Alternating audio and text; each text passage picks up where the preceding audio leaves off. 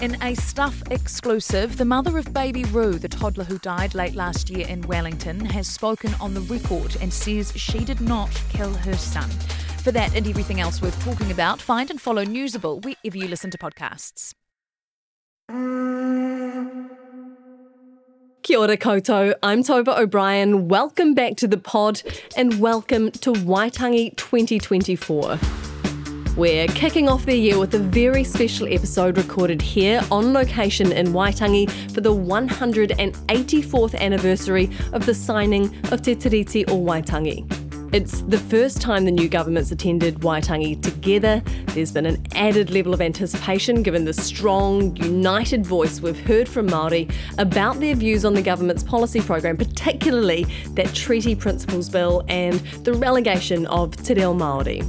As we've seen and heard already this year at the Huia Motu at Turanga Waiwai Marae, at Rātana, and again at the Iwi Chairs Forum in the lead up to Waitangi, Māori leaders' distrust of the government is at levels unseen since the foreshore and seabed legislation 2 decades ago. There's a common goal here, kotahitanga, unity, solidarity, togetherness. Coming up, we'll take you to Waitangi with us for commemorations on the day and some of the key moments in the lead-up, the powerful pōwhiri, the kōrero, protests, interviews with politicians and key people, whānau coming together, great food, great fun, but also the sounds and voices that set categorically the tone of discourse between Māori and the government this term. So here it is, the politicians and the people, the conflict and kotahitanga. This is Waitangi 24.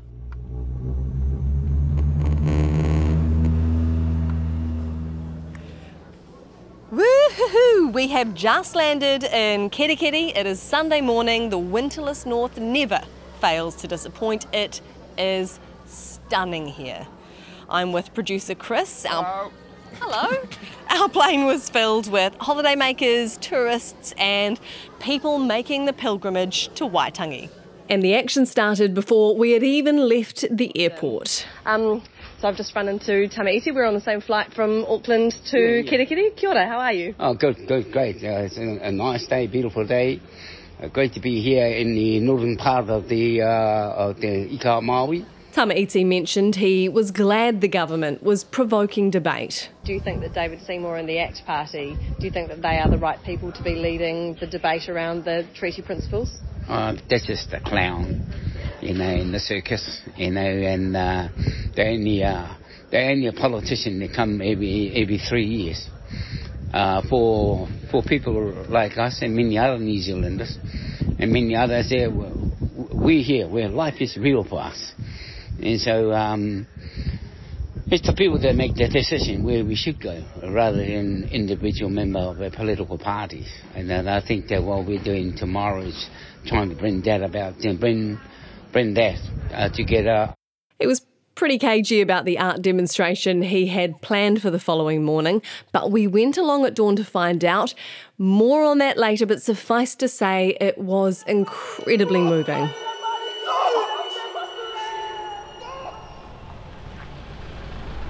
Pulling into Pai here now and up alongside Te Tii Marae, which has been the setting for so much of the debate and protest over the years. And it is busy here.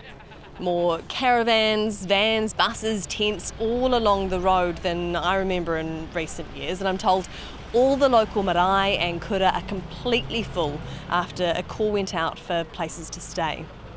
The magnificent mainstays of Waitangi were all on display. Whānau coming together, kids doing manus off the bridge.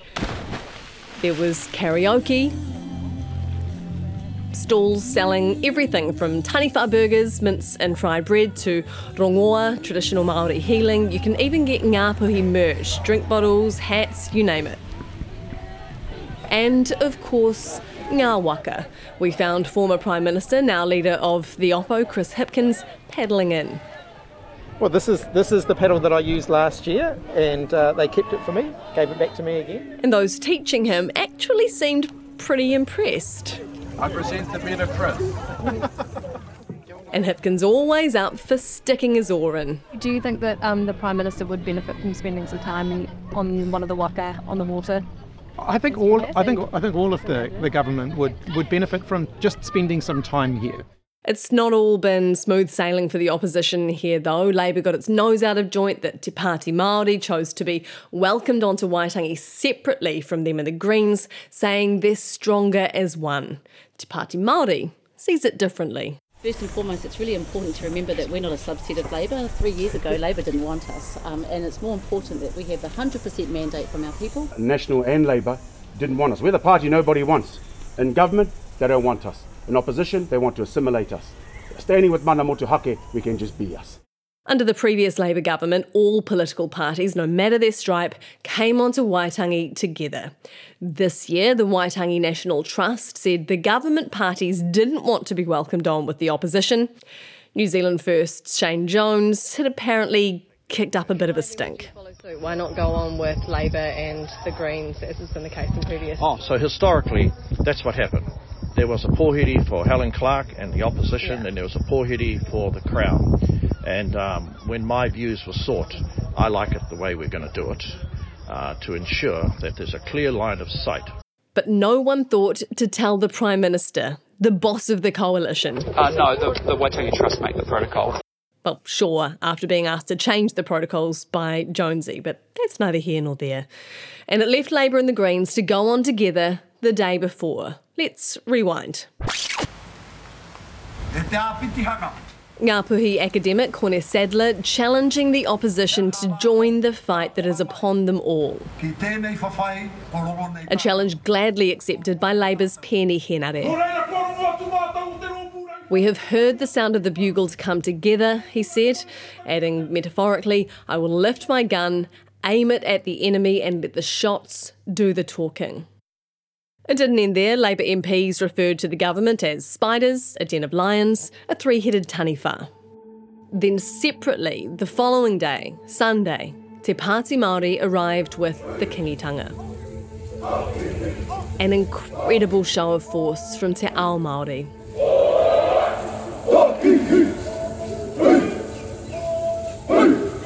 Following the call from Kingi Tuheitia, Māori leaders from all corners of the country were welcomed together with a joint message. We will unite and we will fight. The Treaty Principles Bill and its architect in their sights. What Seymour is doing is wrong, they said.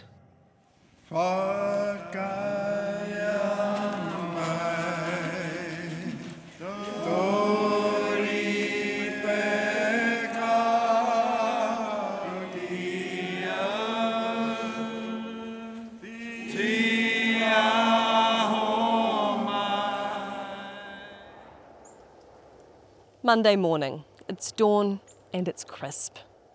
We're on the grounds of Te Ati Marae down the road and across the bridge from the sacred treaty grounds.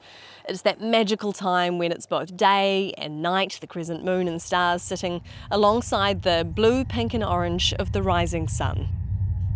And there are hundreds of people dressed in white, holding long bamboo shoots tied with white flags. They're here gathering with tamaiti. And can you tell us more about the kaupapa of this morning? Well, the part of the kaupapa really just to bring the people that are here today is to have an experience coming to Waitangi. They've never been to Waitangi before and they don't know. It's about bringing people to have some understanding. It's the new beginning. Kia ora. The hikoi made its way to the treaty grounds. An incredibly moving piece of living art.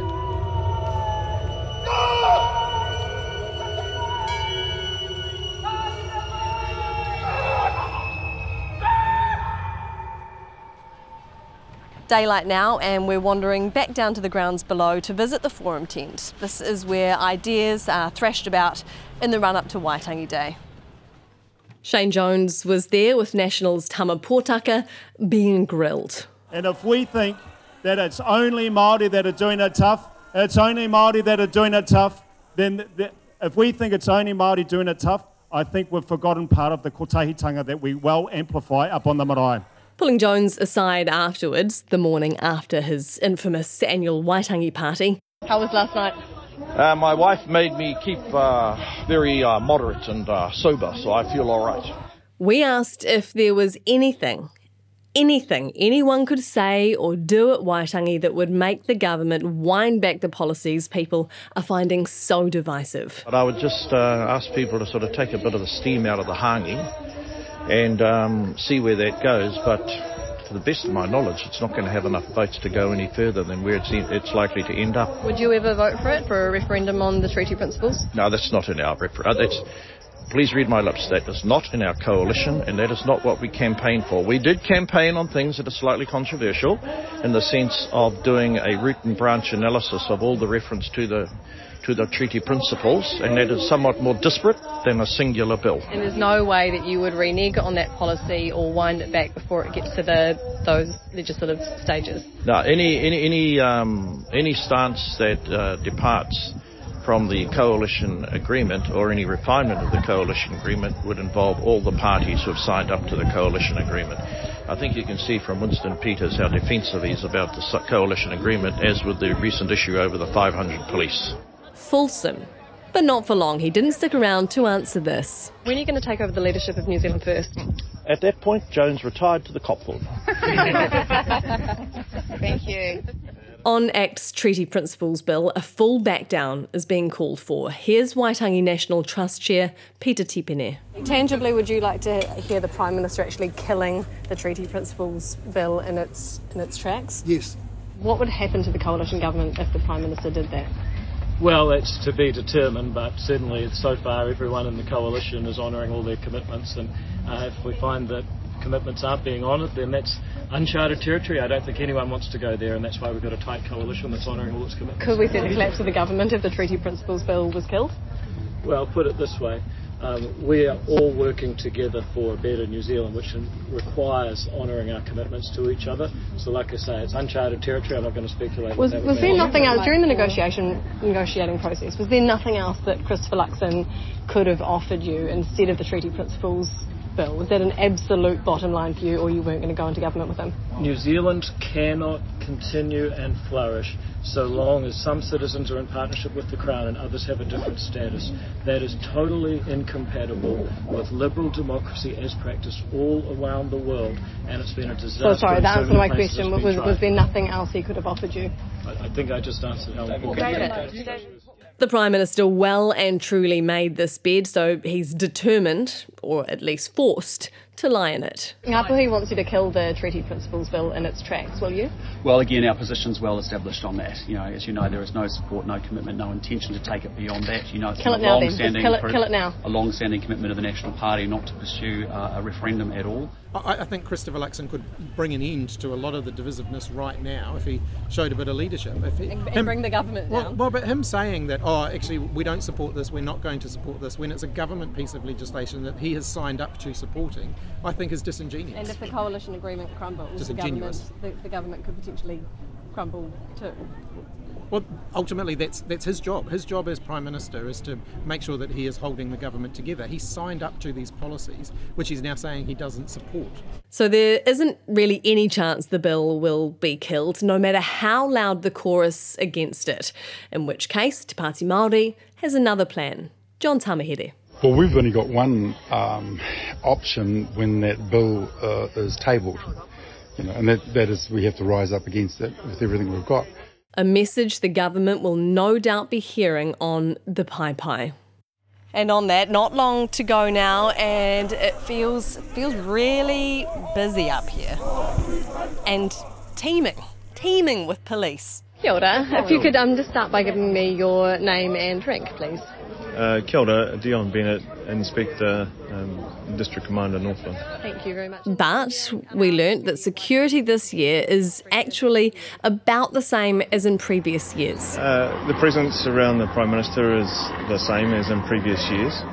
Probably the thing that people have noticed is a slightly higher visibility with our staff, particularly our protection services staff. Obviously the lead up to Waitangi has been exciting. Our role here is to ensure that everyone who attends Waitangi is safe, our intent is to ensure that iwi and government can celebrate Waitangi in the manner that it's meant to be celebrated in.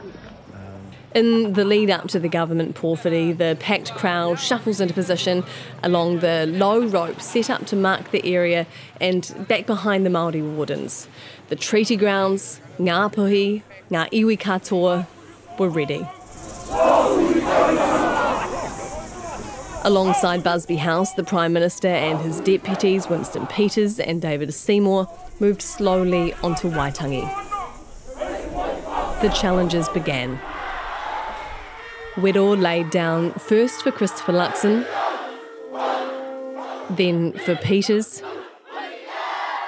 and finally for David Seymour, a very different kind of wero, lasting far longer and a wall of warriors making the challenge rather than just the one.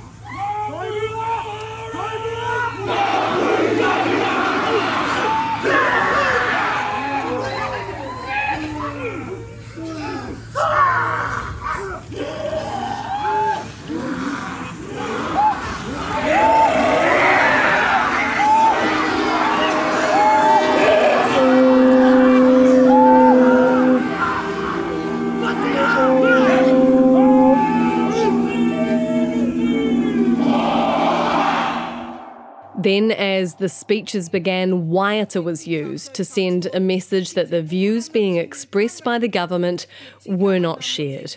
ACT's Nicole McKee was the first to have her speech cut short by song and chants of e noho, sit down. Tēnā koutou, tēnā koutou, tēnā tātou katoa. On the other hand, New Zealand First's Shane Jones, who was next to speak from the government side, was honoured by a striking haka.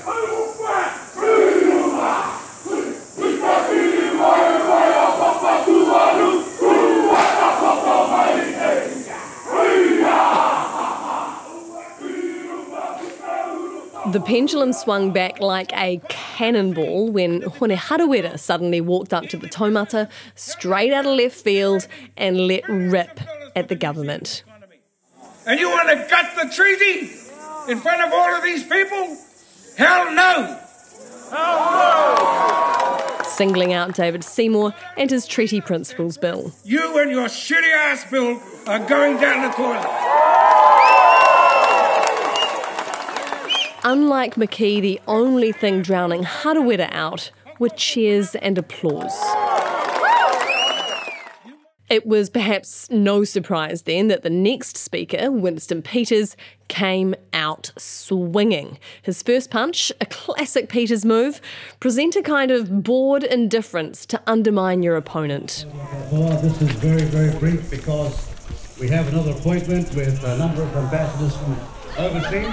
Then, like one of those magic grow toys, just add water and they grow into something far bigger than you expect. With every heckle, Peters grew louder, fiercer, more determined. Whoever said we're getting rid of the Treaty of Waitangi? Tell me.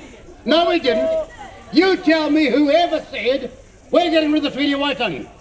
So stop the crap. Stop the nonsense. Stop the hysteria. Let me tell you, sunshine.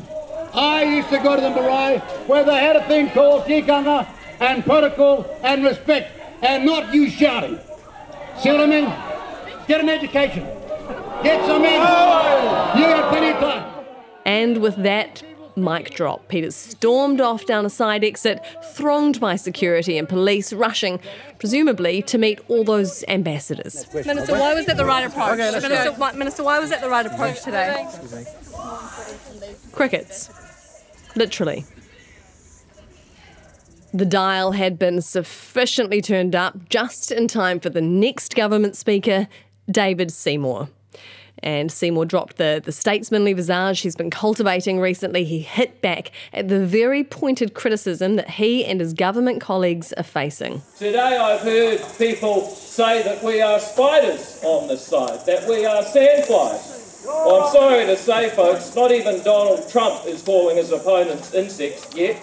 Like his colleague McKee before him, Seymour's speech was drowned out by Waiata, telling him to whakarongo, to listen. Those debates will continue.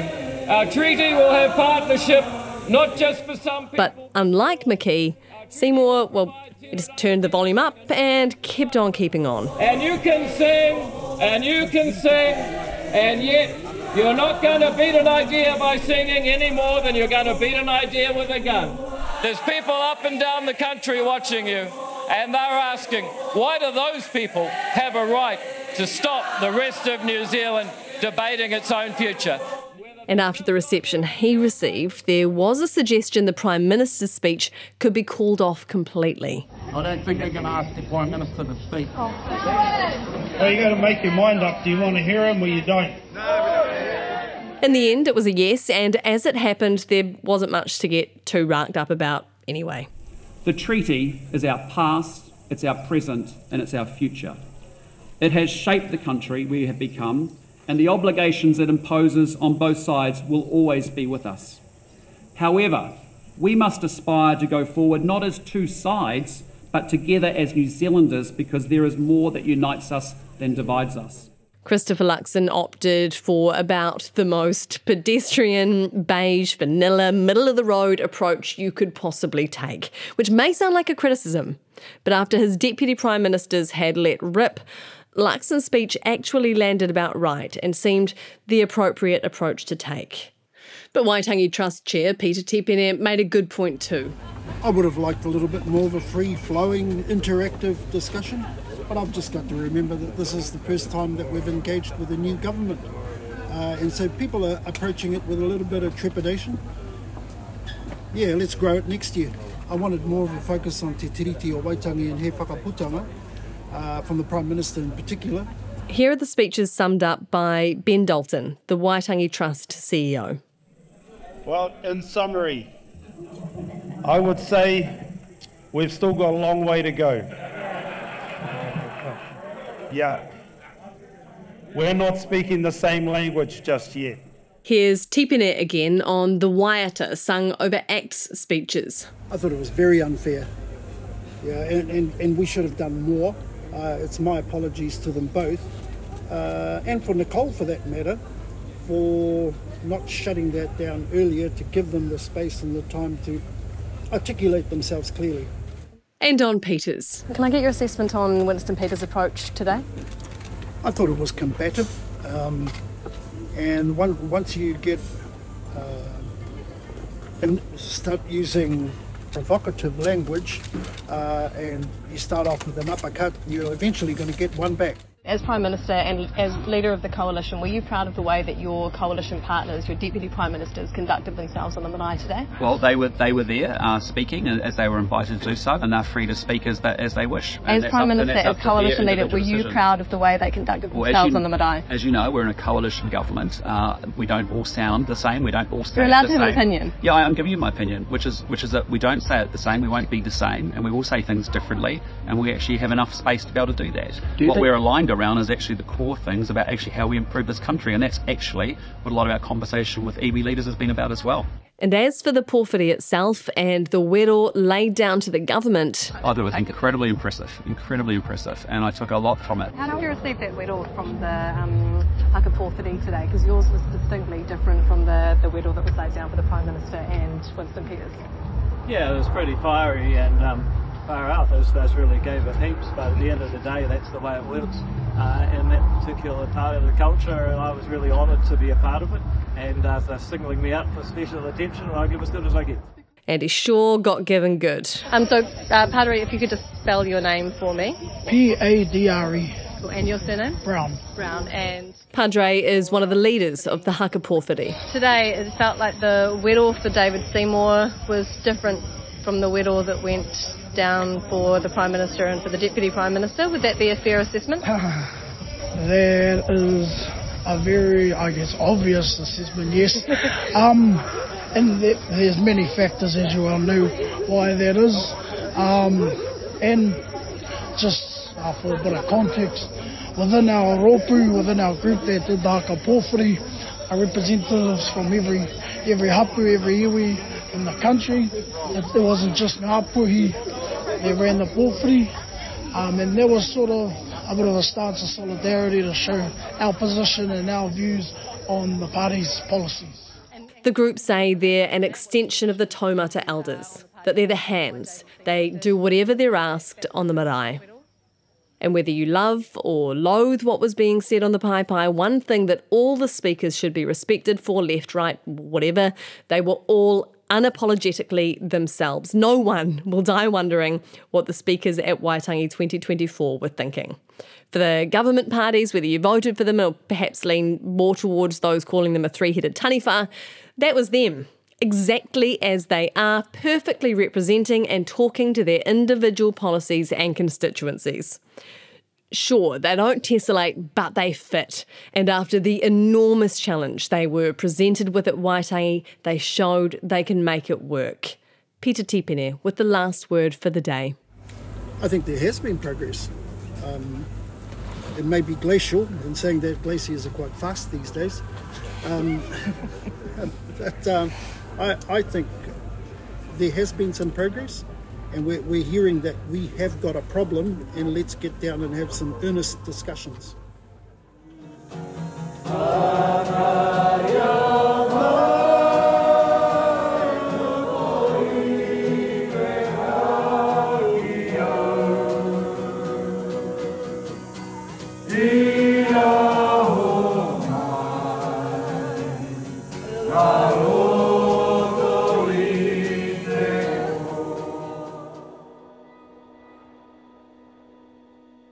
Dawn, Waitangi Day.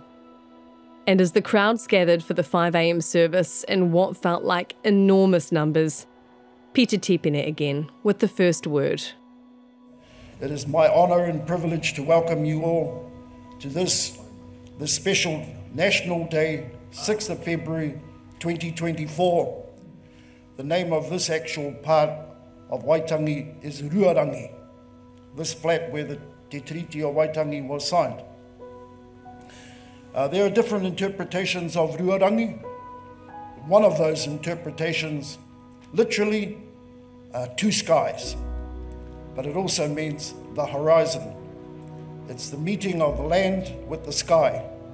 And as we all know, the horizon moves. I think it's a very good analogy for Te Treaty or Waitangi. I think we really have to learn the context of Te Treaty o Waitangi along with He Whakaputanga, the Declaration of Independence, 28 October 1835. Because what this is all about is learning about our history to move forward. Personal relationships are very, very important, and over the last few days I have come to know people much, much better when we learn to live with each other and our personal circumstances. I think we can all move forward too. So we're moving forward as a nation, but we're moving forward as individuals, learning from each other.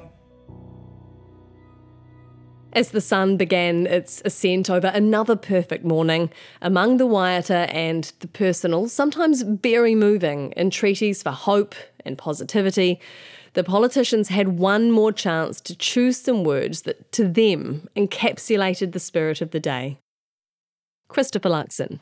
I'd like to share a reading from 1 Corinthians 12:12-27 that I think speaks to unity very well. But God has put the body together, giving greater honour to the parts that lacked it, so that there should be no division in the body, but that its parts should have equal concern for each other. If one part suffers, every part suffers with it. If one part is honoured, every part rejoices with it. Now you are the body of Christ, and each one of you is a part of it. Chris Hipkins. Let it be our guide to navigating our challenges in partnership. Let us be inspired by the courage and the vision shown by the rangatira who signed it. Let us increase our trust in one another and our respect and understanding for each other. Let us earn the wisdom that can only come from listening to each other. Let Te Treaty bind us together as we work towards a fairer Aotearoa in which all of our people can flourish and prosper. On this Waitangi dawn, prepare us once more for what lies ahead. Inspire us to be kind, to be compassionate, to be grateful, to do good. David Seymour. Morena tātou, let us pray. Let us pray for all New Zealand, those who have more yesterdays than tomorrows, and those just starting out on life's journey, those whose people have been here for nearly 1,000 years, and those who will arrive at Auckland Airport this morning to begin their time as New Zealanders. And for the final time at Waitangi as Green Party co-leader, James Shaw, quoting romantic tearjerker The Notebook. So inspired was I by the sermon that we had earlier, I thought I would read you an additional note which came to mind. And it's a love story between two people, but it could easily be said between two peoples. I love you. I am who I am because of you. You are every reason, every hope, and every dream I have ever had. And no matter what happens to us in the future, every day that we are together is the greatest day of my life. I will always be yours. I am who I am because of you.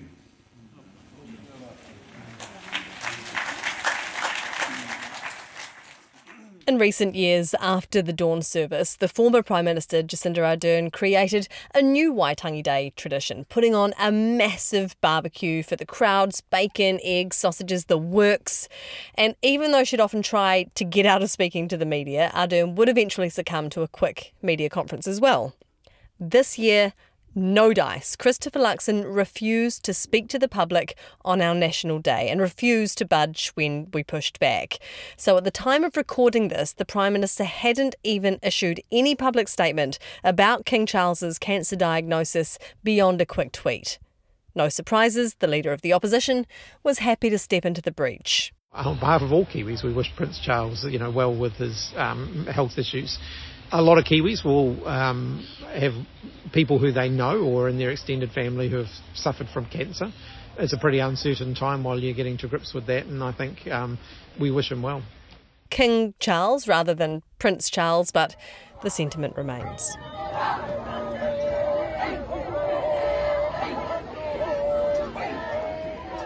Every year, a hikoi sets off from Cape Reinga, gathering steam along the way. In recent years, the numbers had dwindled, but this year, reinvigorated, it was the biggest turnout in a long while.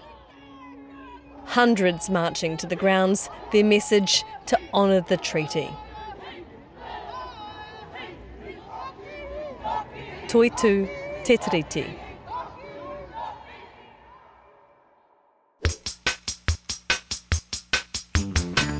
I've been really looking forward to this moment. We are breaking down what went down here on Waitangi Day and in the lead up with two of the very best in the biz, broadcasting legend Julian Wilcox and fellow legend of journalism Annabelle Lee Mather. And they both also happen to be co-hosts of my two favourite political podcasts, Gone by Lunchtime and Caucus. Kia ora, ngā mihi nui ki a korua. Kia ora, o tēnā koe. And I should point out as well that we were meant to be doing this all in person, but so if people think this sounds a bit weird, it's because I've been sitting in traffic for about 3 hours because Waitangi is heaving. So I'm in a car, Jules is up on the treaty grounds, Annabelle's gone down to find a quieter spot at the Copthorne. Guys, I want to start, if we can, with how you will remember Waitangi 2024. And Annabelle, I'll kick it off with you, please.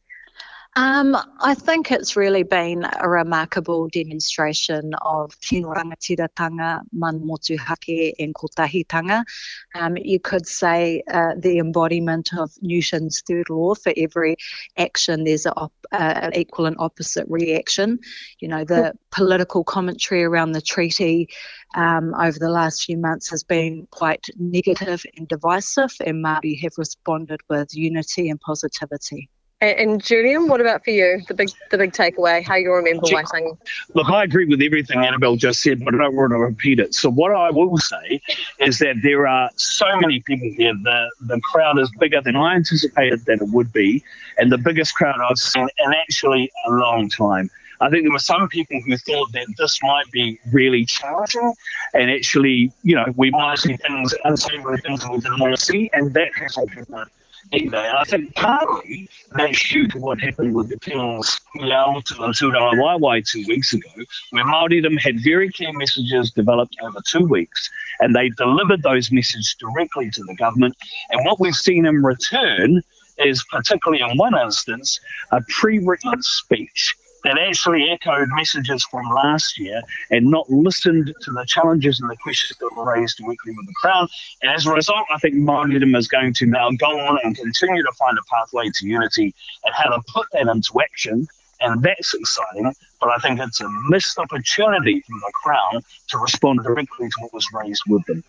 And that's, of course, a reference to the Prime Minister, Christopher Luxon's speech, and Peter Tepene as well, the chair of the Waitangi National Trust, saying he would have preferred that speech was more free-flowing and kind of addressing some of the things that were actually being raised by people here at Waitangi. We'll talk more about the speeches in a tick, but one of the major takeaways from all of the hui we've seen this year, from hui a motu at Tūranga Waiwai Marae, then at Ratana, and again now here at Waitangi, and at the Iwi Chairs Forum in the lead up to Waitangi as well, is kotahitanga, and a lot of people saying and thanking David Seymour perversely for uniting Māori. How important and how striking, you mentioned it before, Annabelle, but how important and how striking has that been?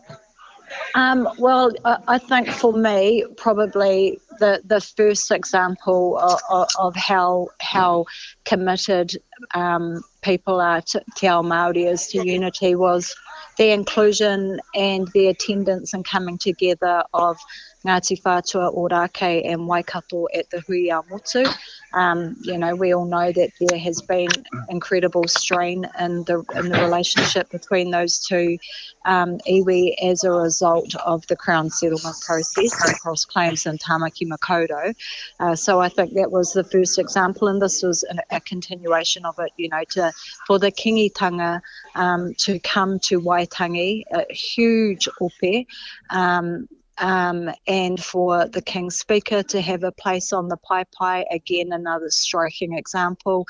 And there's more to come. There's going to be a follow-up hui in the East Coast, Te Tairāwhiti, and with my people down in Ngaitahu and Te Waipounamu. So I think, it's so true of the Māori spirit that when faced with enormous challenge, our people rise up as one to meet. And I felt really proud over the last few days about how remarkable this hui has been. Yeah, I'll bet. And what do you think, Julian, the government should be reading into that kotahitanga, the mana motuhake, the tino rangatiratanga that Annabelle mentioned earlier? What should they be reading into that, and how, in terms of how it's going to define that Crown Māori relationship over the next few years? Over this term? Look out.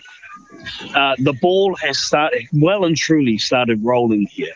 And Māoridom are going to keep going. As Annabelle said, I think there will be a hui in Ngaitahu. She's absolutely right. I think there's another one potentially looking at the end of March in Te Arawa, and she said to Tairāwhiti. This ball is now not going to be rolled back. Māoridom are going to try and find ways to really action the unity, the kotahitanga call that actually talked about. When we talk about that, what does that actually mean? Well, we saw an expression of that, as Annabelle talked about, in places like the Pōwhiri to the Kingitanga and indeed the Pōwhiri to the Crown yesterday. This really happens. And that's not to say that the government will have pain over the next 3 years. That is to say that Māoridom are going to move whether the Crown wants it to happen or not. The Crown therefore has the ability to be able to ride with Māori on this, or it can choose to turn away. If it turns away, then I think it's got some real issues on its hands over the next couple of years. And the other thing I think that I will say is that look out between the combined power of Māoridom, not just commercially, when we think about commercial assets between all the iwi and their commercial entities, look out about the political power. I think we'll see a shift. You've seen that in the military that came on yesterday. We're seeing a political shift as well, away from a focus on political parties, much more to cope with the Māori and the Welsh reaction. That's why I say, look out. I do wonder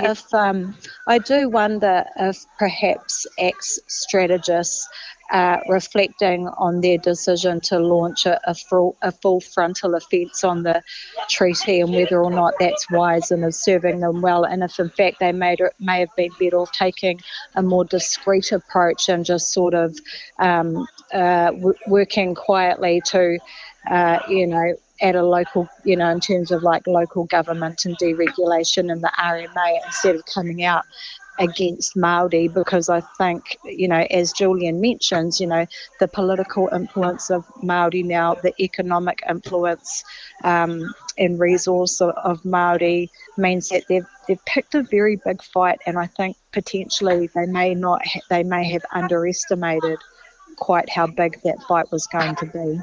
Such a good point, and also a lot of the votes that I think New Zealand First would be more successfully bagging anyway than probably the ACT Party on some of these issues, and maybe speaks as well to a failure of good negotiating by the Prime Minister as well. He could have given David Seymour, anything else rather than this, and just recognised how divisive it would have been. Do you think, Annabelle, that the government has been listening to those messages that Julian mentioned before, or is it turning its back? How do you think it received what it was hearing from Te Ao Māori at Waitangi? I think it is. I mean, this is a very new government, obviously, with a very, very new to politics Prime Minister. And so, most people who find himself in his position, coming to the north to listen to the take that are laid down on the paewhai here, they're usually kind of seasoned political leaders who have, done their time in Parliament and then become Prime Minister. So I think this is probably an example of how green Luxon still is, that he has not been able to respond on the hop, on the fly to the issues and the take that are being laid down.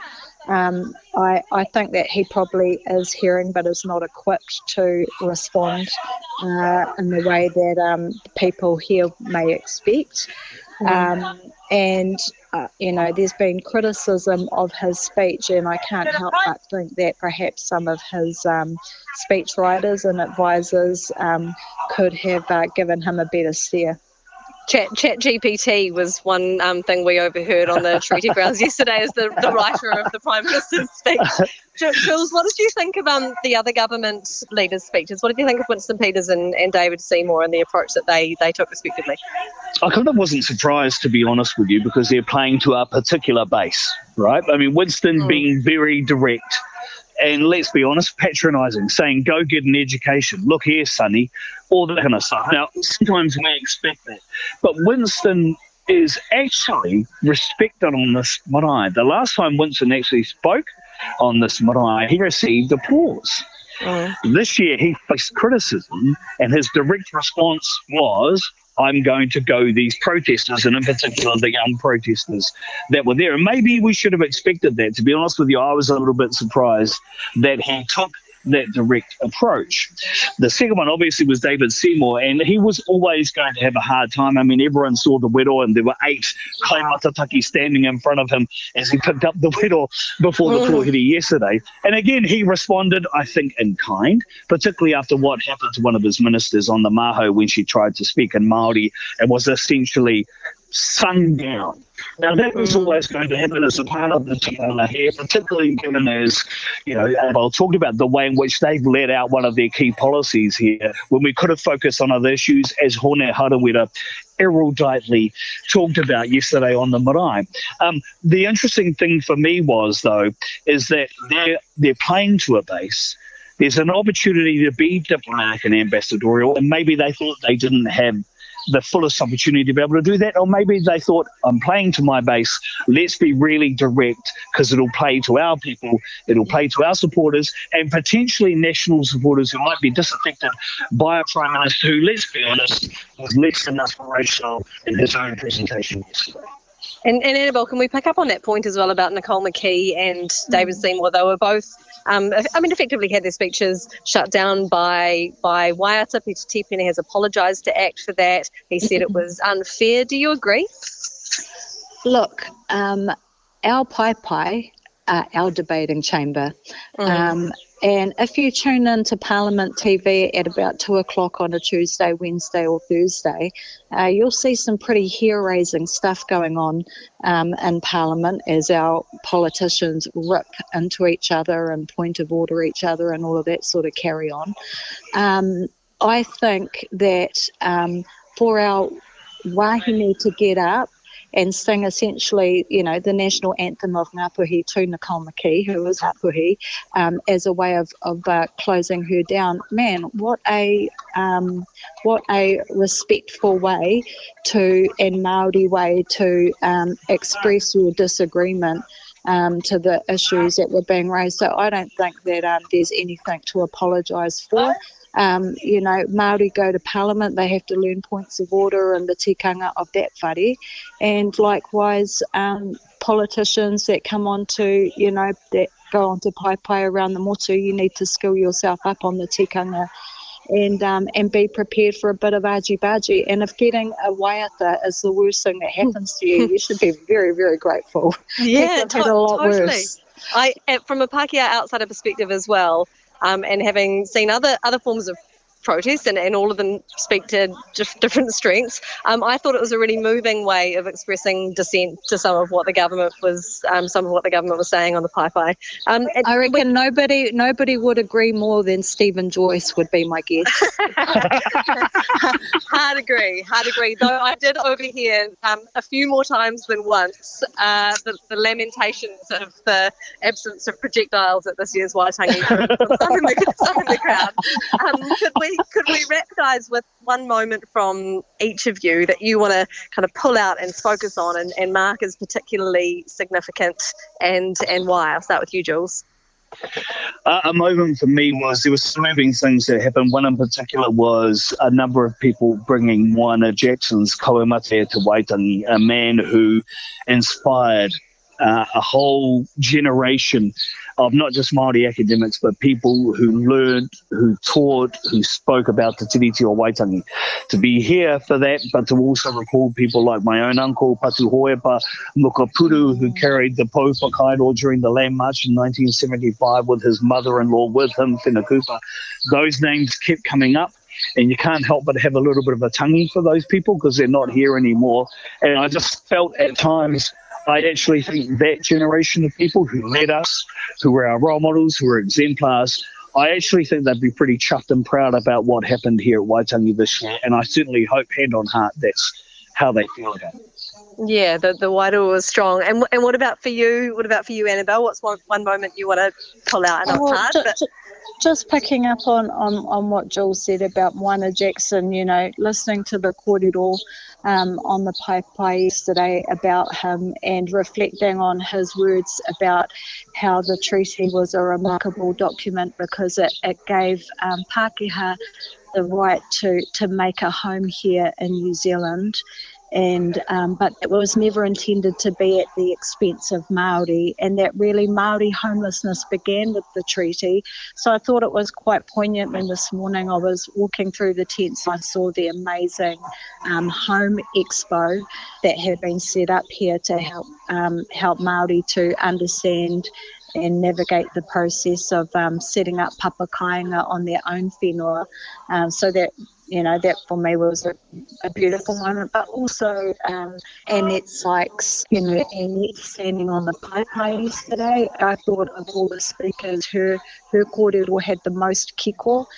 She gave a powerful and remarkable speech, and it was a reminder of the important role that our wahine play politically and in these forums. And I thought back to the wahine that were here at Waitangi 184 years ago who signed on behalf of their iwi.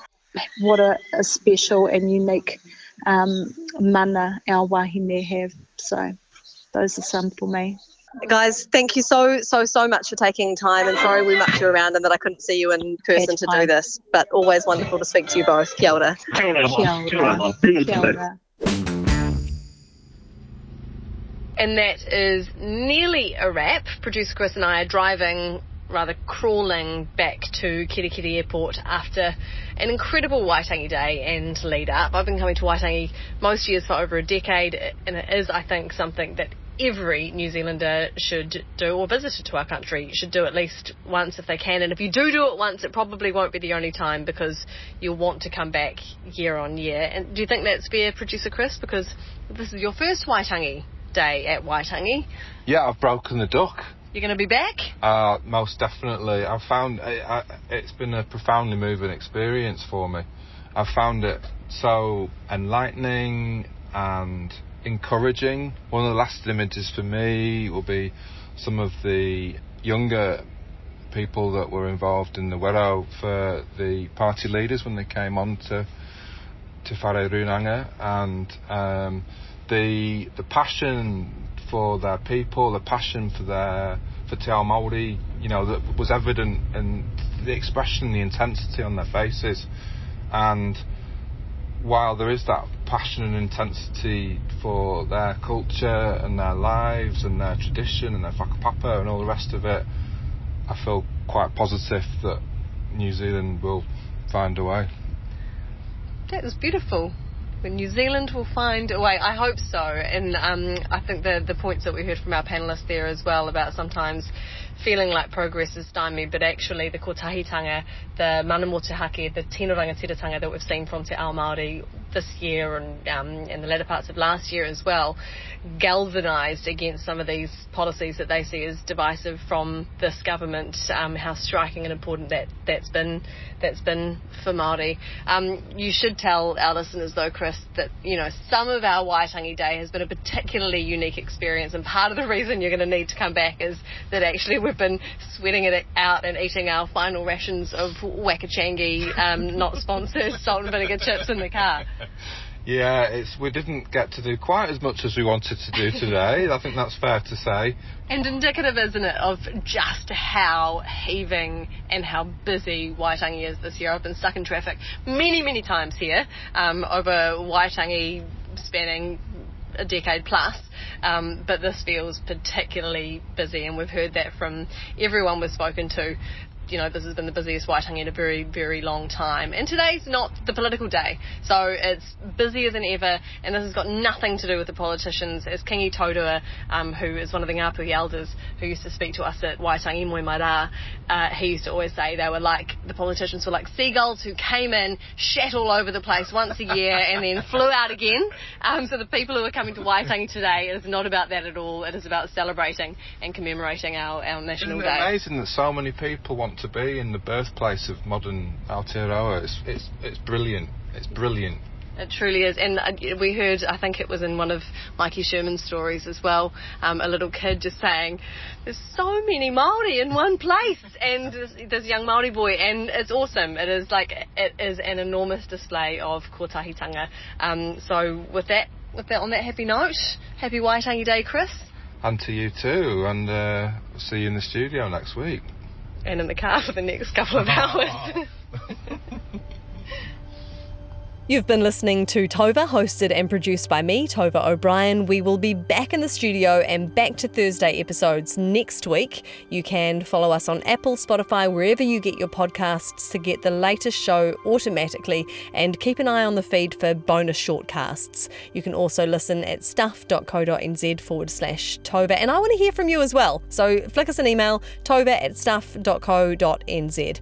Thank you very much to audio editor extraordinaire Connor Scott. Poor Connor had to stay behind in Te Whanganuiatara, but we will take him something back, a special something which we haven't yet got, Producer Chris, but we will take him back, something special. Taniwha burger. A cold Taniwha burger back for Connor. Also massive thank you to executive producer Chris Reed, and you're not really supposed to lift the curtain on these things. The podcast is supposed to sound easy, breezy, effortless. I woke up like this, but it has been a Herculean effort and a really quick turnaround this week, so extra special thanks to Connor and Chris. Kia ora korua. Thank you too to everyone who welcomed us into their lives over the weekend, and thank you to you for listening to our first show of 2024. A week is a long time in politics. Anything could happen, it often does, and as ever, we got you. Ka kite. Keeping politicians on their toes takes work. Please support us at stuff.co.nz/contribute.